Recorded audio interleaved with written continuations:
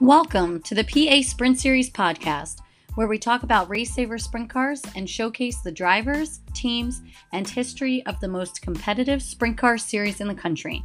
I'm Stephanie Dodson, former driver and current announcer for the series, and I'm joined by Rod Ort, Regional Director.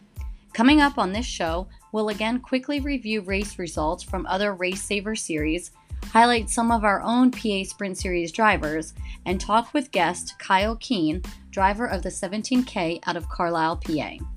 Welcome to the show.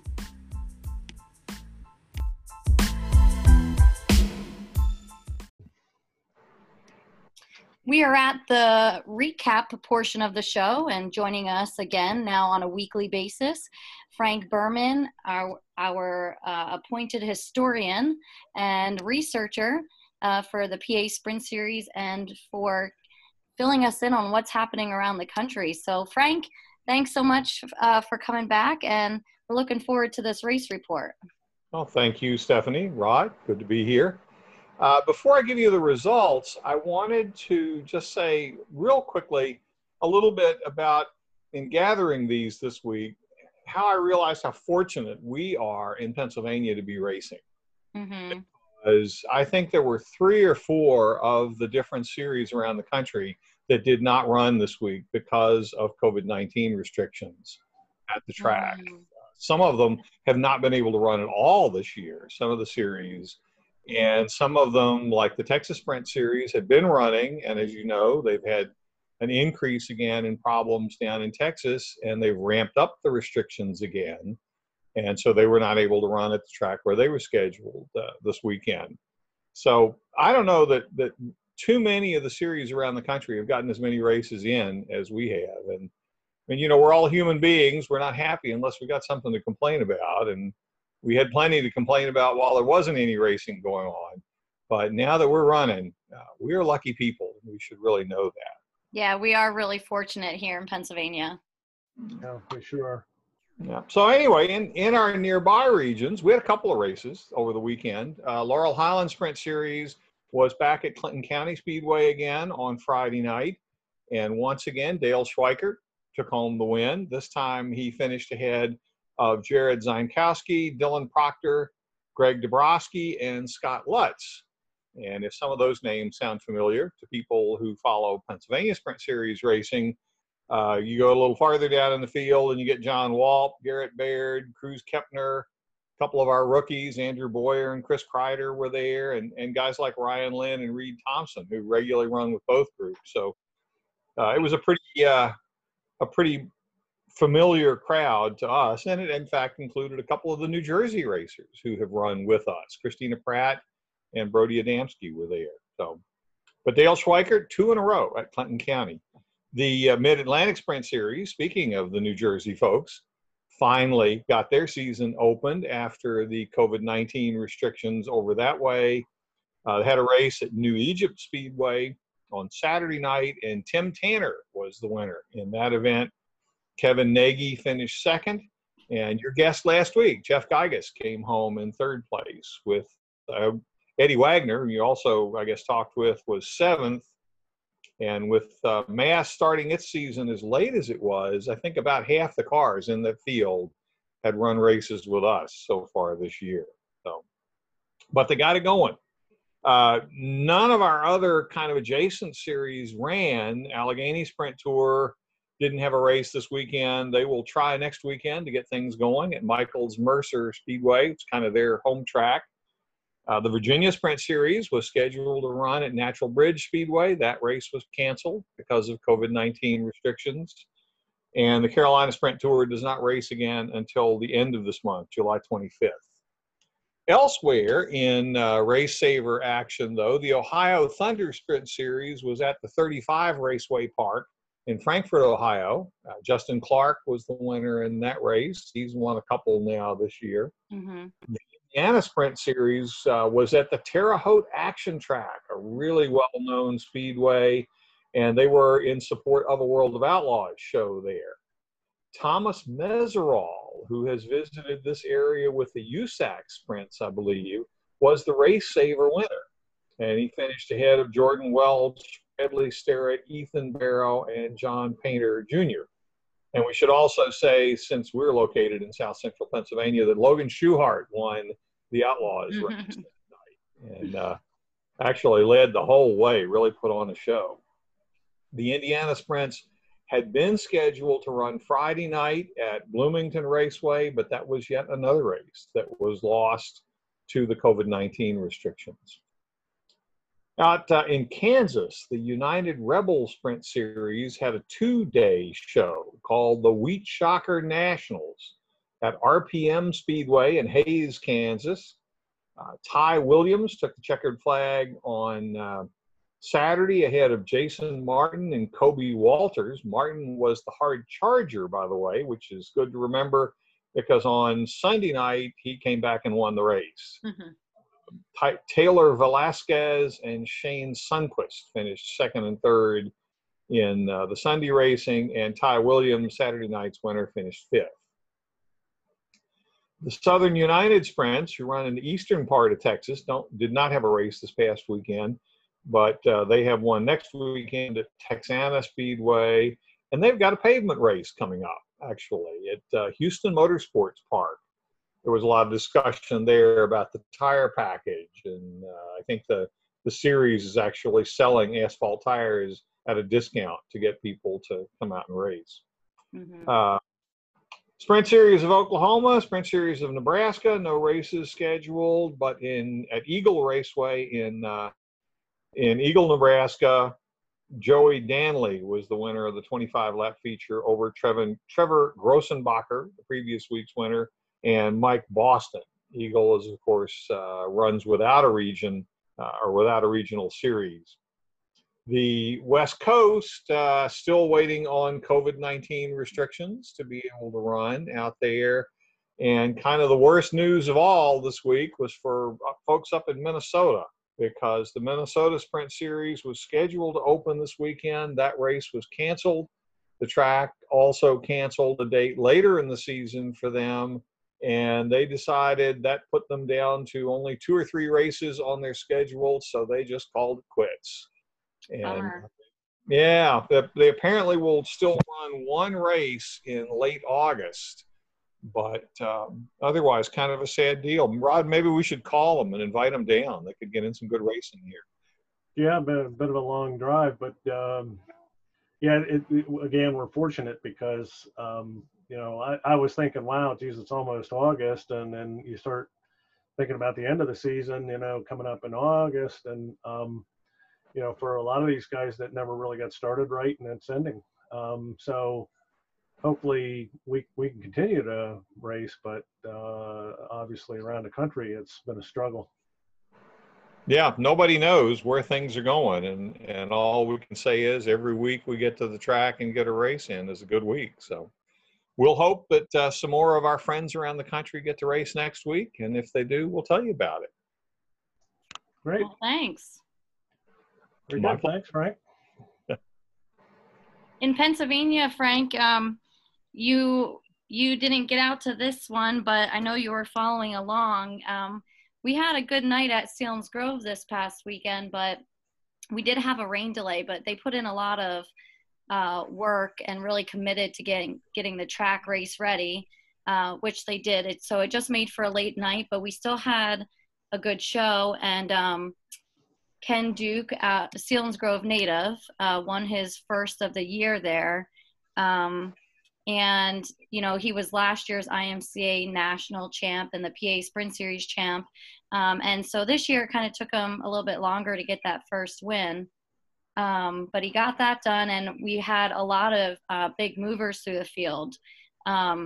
Jake Fry, a rookie last year, went from 15th up to 4th at Selinsgrove. Devin Adams, who last year was a big mover in the feature multiple times, came from 11th up to 3rd. And then Doug Dotson, he finished second for his second week in a row and had caught Ken Duke in lap traffic, but never enough to pass him there. So Ken Duke led all the way. And Rod, I know we also had some other guys that had some good runs. Yeah, just of note there, Jake Fry had a heck of a move there right at the end of the feature. I thought was really cool, and Doug did a good job. Another exciting race for them, so it was definitely good. In Victory Lane, Ken Duke said some really nice things about the quality of racers in the PA Sprint Series, and I think that needed to be said, and it really was borne out by the things you're talking about right now. That was a fast track, it was a tough track, and look at the amount of passing that our drivers were able to do. That's not done by somebody who can't race. There's some really good people in the series. I also wanted to point out, a couple of people had said to me during the rain delay, why are we racing? Why don't we go home? And I did ask, Steve Inch, I said, why? It seems like, there's not, the crowd was a little light and they, they had a big ticket there. And I said, what would compel you to run on a night like this? And he's like, I don't know when else we'd get to run it. They just want to get a show in for the racers and the fans. And they stuck with it. It's a really hard decision to make for the racetracks. Well, and I think that, I look at, the drivers in attendance, not only for us that night, but also in some of the other divisions that were running at Selinsgrove. And you had drivers that were traveling, 5 hours, 4 hours to race, in addition to, whoever came to support them or the fans. So I think it was nice that they put in that effort because people were there. And while it made for a late night, at least they got the opportunity. Yeah, logically, I thought, oh, why bother? It just seemed like it was going to take so long.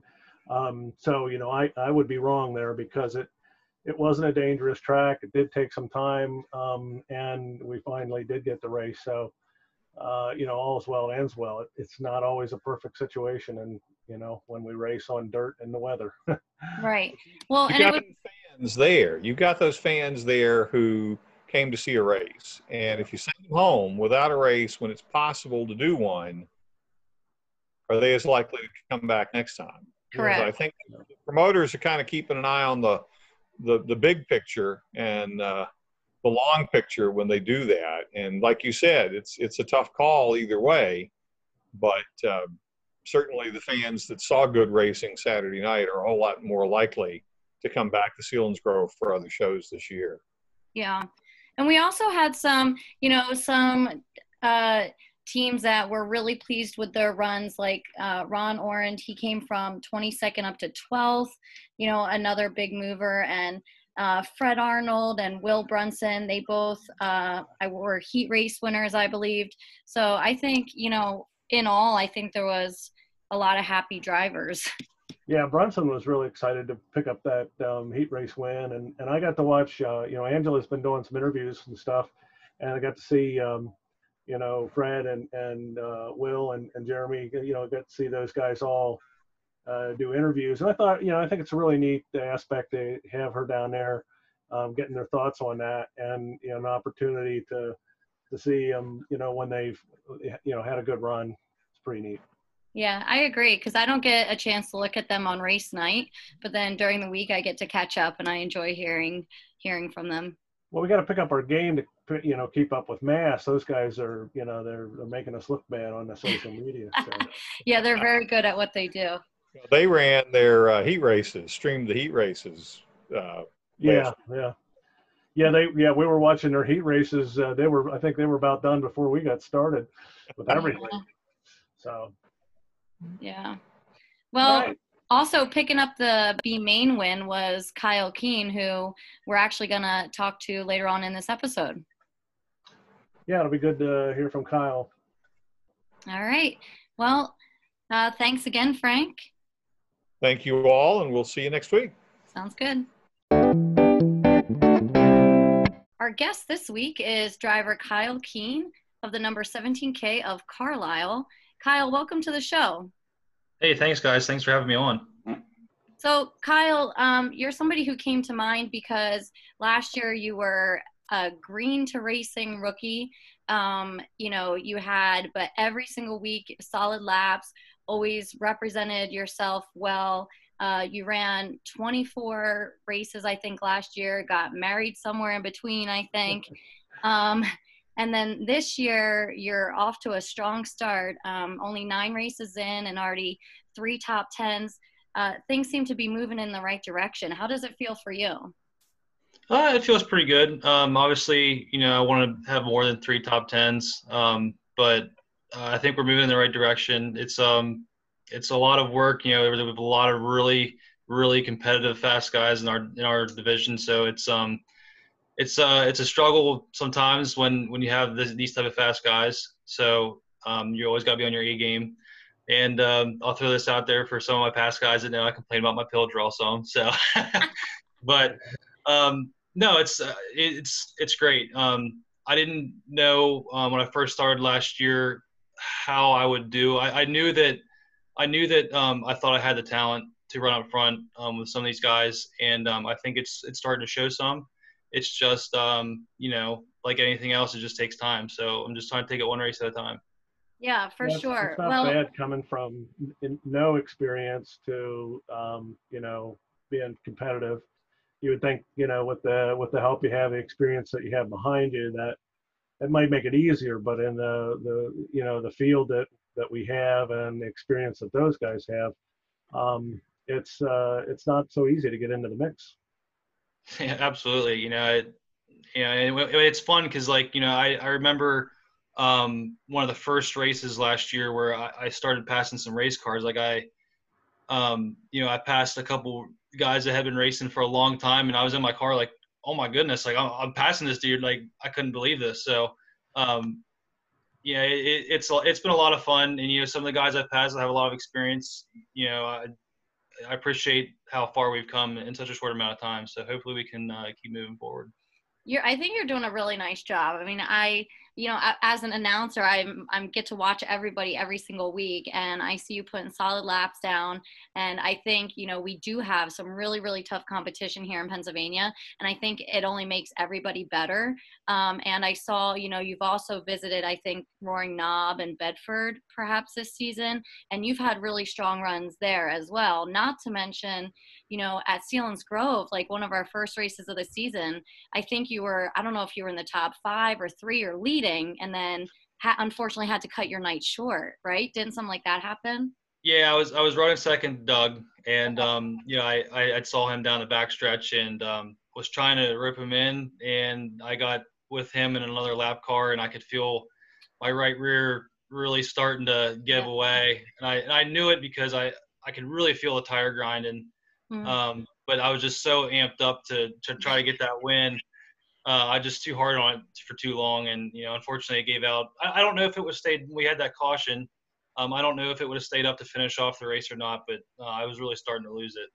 So that was disappointing, but it just shows that we can run up front and stay up front if we start up front. So just got to do better in our heat races to get there. Right. Yeah. Now, one thing, your name, your last name is very recognizable in racing, with your grandfather, Jesse, owning cars for lots of, top-notch drivers in the area, including your dad, Sean. It seems like you kind of were late to the mix. Like, what made you finally decide to get into the driver's seat? Well, I had been watching, my dad race, and I helped with my grandpa's team some. I guess I don't know really why I never tried to race. It's weird because I was around it my entire life and just never really had a drive to do it. And I was really heavily involved in football, and my expectation was to go to a fairly high-end football team in college, Division I AA or Division II, and I had some offers, but it just didn't work out the way I thought it would. They brought some scholarship guys on, and I wasn't a scholarship player for my position, so I got booted basically without even getting a chance to get pads on. So that was disappointing, but it's funny how it makes full circle because my grandpa passed away, and that was a pretty big heartbreaker for me because that year he had Brian Lepo, and there was a lot of pretty big expectations. Mm-hmm. And I was really looking forward to being with the team more. That was my senior year in high school, so I was planning on going on the road with those guys that summer. But unfortunately, I had to come to an end. So I got into iRacing, weirdly enough, and how this all comes together is I decided one day I was winning a lot on iRacing, and I know some people will say it's a video game, and some guys say it's a simulator, but I was winning a lot, and I just decided like, hey, like maybe I do have some ability behind the wheel, and I guess the only way I'm really gonna find out is if I just buy one. So we just went and got one, and here we are. Wow, that's really interesting. Yeah, because I remember reading an article after your grandpa passed away and your dad, said that it was going to take some time before he got involved with racing again. And it sounds like it did come full circle again. And now your dad gets to do it with somebody, who he's very close with, obviously, with you, and it's still a family ordeal. And that's pretty cool. I didn't know you were a football player, but it's definitely hard to do sports and racing at the same time. And I don't know, Rod does some iRacing. I don't do any iRacing, but I've heard it's very much. I said it a million times, and that when that iRacing takes $1,000 out of your pocket just because you brushed a wall, it'll be realistic. But yeah, it definitely. I'm bad at that as well. You mentioned about the history with the Keene gang there. Stephanie, I don't know if you know, maybe Sean, you might not even know, but when I first came to get involved with this group in 2002, 2003, we were meeting at the Keene Speed Shop down at Corrales, where they would have their meetings. So, there's talk about the Wayback Machine, almost 15, 20 years ago. We were meeting back there. Yeah, that's pretty cool. I hear a lot about the speed shop. Yeah, I did not know that. So Kyle, once you decided that to give it a try, what made you then choose us, the IMCA Race Saver Sprints? Well, I just I've watched sprint cars my entire life. And people have called me a sprint car snob. I haven't been. I obviously love sprint cars, so I didn't think that micros were necessarily for me. I didn't think go-karts were either. I felt, I felt that 410s, 358s, 360s were too much of a jump, and there was a lot of times, like especially Port Royal, when Past would be there, I'd be watching from the infield. I'm like, man, I think I could do that. Like, I really thought that's something I could handle, get a start in and race with and be with these guys. So that's kind of how it all started, really. It's just basically stand there at defense thinking I can do it. So. And so, why the Race Saver Sprints over like the other 360s, 358s? Why did you feel like that was more appropriate for you, I guess? Just from the financial standpoint, I felt that was the best way to go. Not as hard on tires. Obviously, motors don't cost as much. You don't have all like the trick gadgetry that some of that you start going to those type of classes have. So I felt from my budget that that was the most that I could handle, and I still agree with that statement, or I still agree with that now. So it's exactly what I was expecting. Nice. Yeah, I think that's a reason why the class is so large and popular here in Pennsylvania. A sprint car that's budget friendly than most racing, I guess. Yeah. But you also do a really nice job of promoting yourself and your sponsors, with car shows and just on social media. Is that something that you learned in college, or just something that you kind of taught yourself to make this more affordable for you? It's just kind of like a various of different things. College can only take you so far. Sometimes you just gotta have it, I guess. I don't know.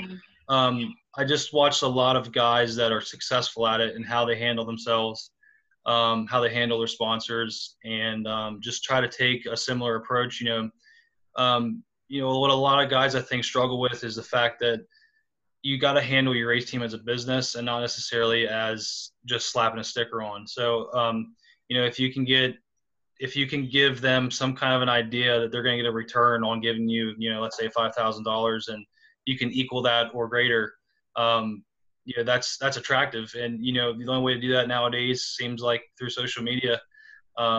It seems like there's a lot of people on there and there's a broad audience, so you can reach a lot of people. You may not be able to reach, let's say from one track. So, it's all about how you decide to handle it. So.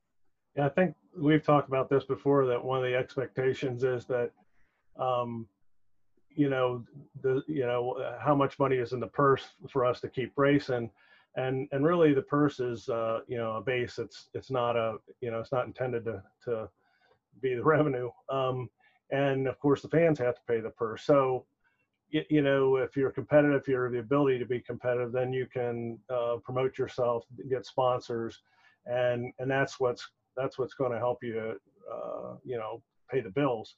And you're doing it right by using social media, extending what you're doing, reaching out to the public, doing a good job for your sponsors. So, one thing benefits the other, and you're able to keep racing.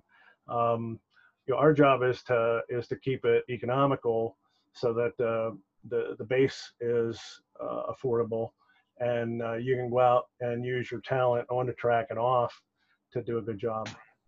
Absolutely. Yeah, I totally agree. And, it's nice to eventually, my entire goal with, the sponsorships is basically for the car to pay itself. So where, I'm not, dumping a lot of my own personal money in, but I'm still doing a good job in making, the sponsors that give me the money, give them more money or some type of return. So, that's just one of those things. It's no matter what type of racing you do, it's expensive. You have consistent expense, between your pit passes, your tires, your fuel, if you bust anything up. So, it's a sprint car just, with a smaller motor. So, you have your general racing expense, and that's something that I try to cover through other means other than through my own pocketbook. So it's a good idea. I'm sure your wife agrees. Yes, she does, very much so. She cringes every time I go to the parts store.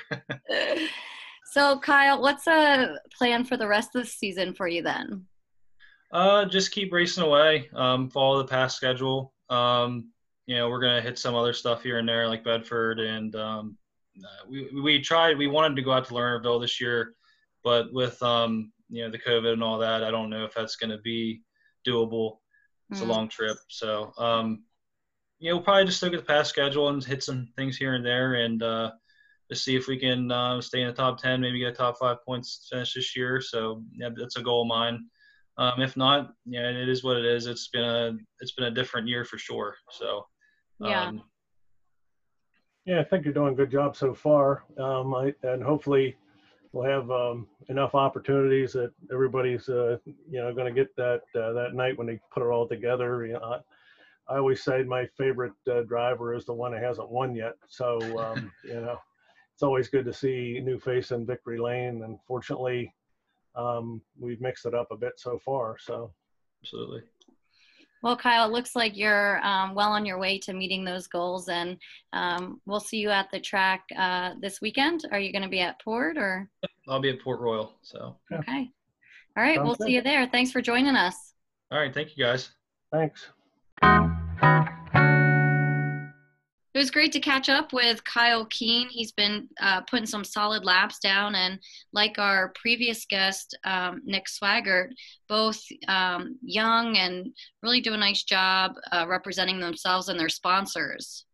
Yeah, I think they're a good example of how it can work for us in the series here. I don't want people to think, we're not asking for more money, we're trying to get more money, but when we roll into the tracks, especially around here, we're a support division. They have a primary division most places, and we're the support. Even if the primary division's away, a lot of times they'll have another regular division, and if they pay us more, they're afraid they'll lose cars to from that division to our division. So we come in at a reasonable purse, and as you know, Stephanie, we've been asking the tracks to pay us more when we have more cars. They pay in the B main, so that everybody gets a share of it. But the idea is that you're going to have an opportunity to put your sponsors in front of people, and you're going to be competitive. Just as these guys are doing, they're doing a good job for their sponsors. The prime example, this weekend we get to go to Trailway on Friday, where they get exposed to some different fans and different people following on them on social media. And then on Saturday, we're at Port Royal, and they didn't take us off that show because we've been exciting and supportive of Port Royal. And another example where you're going to get in front of a really good crowd. Hopefully, if they don't shut the racetracks down, an exciting crowd to do a good job in front of your fans, TV, national exposure. So yeah, for sure. Because I think it's the All-Star show with the Weichert Memorial, and I know a lot of people are planning on going. Yeah, and you look at these guys. I know I saw like Nick posting, some fans or supporters will buy him a tie or something, and that goes a long way. It's not, not necessarily a situation where we always have to ask the fans to spend more money so they can pay us to do our job. We get out there, we race, and try to keep it economical, but get some sponsors. Yeah, for sure. Definitely helps. All right. Yeah, so, and thanks to Frank for filling us in again. And with that, thanks for letting us come out to play.